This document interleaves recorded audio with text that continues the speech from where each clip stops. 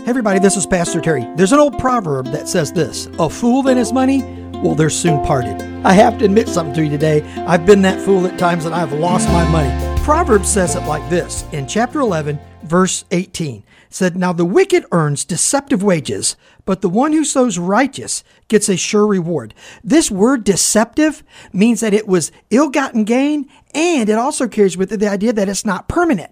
If you're out there working in business and what you're doing isn't honest and upright and honoring to the Lord, the money you're getting, the wealth you're getting is going to go away. God isn't going to honor it.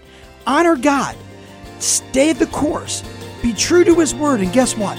Even in business, you're going to find great grace for your journey. God bless you.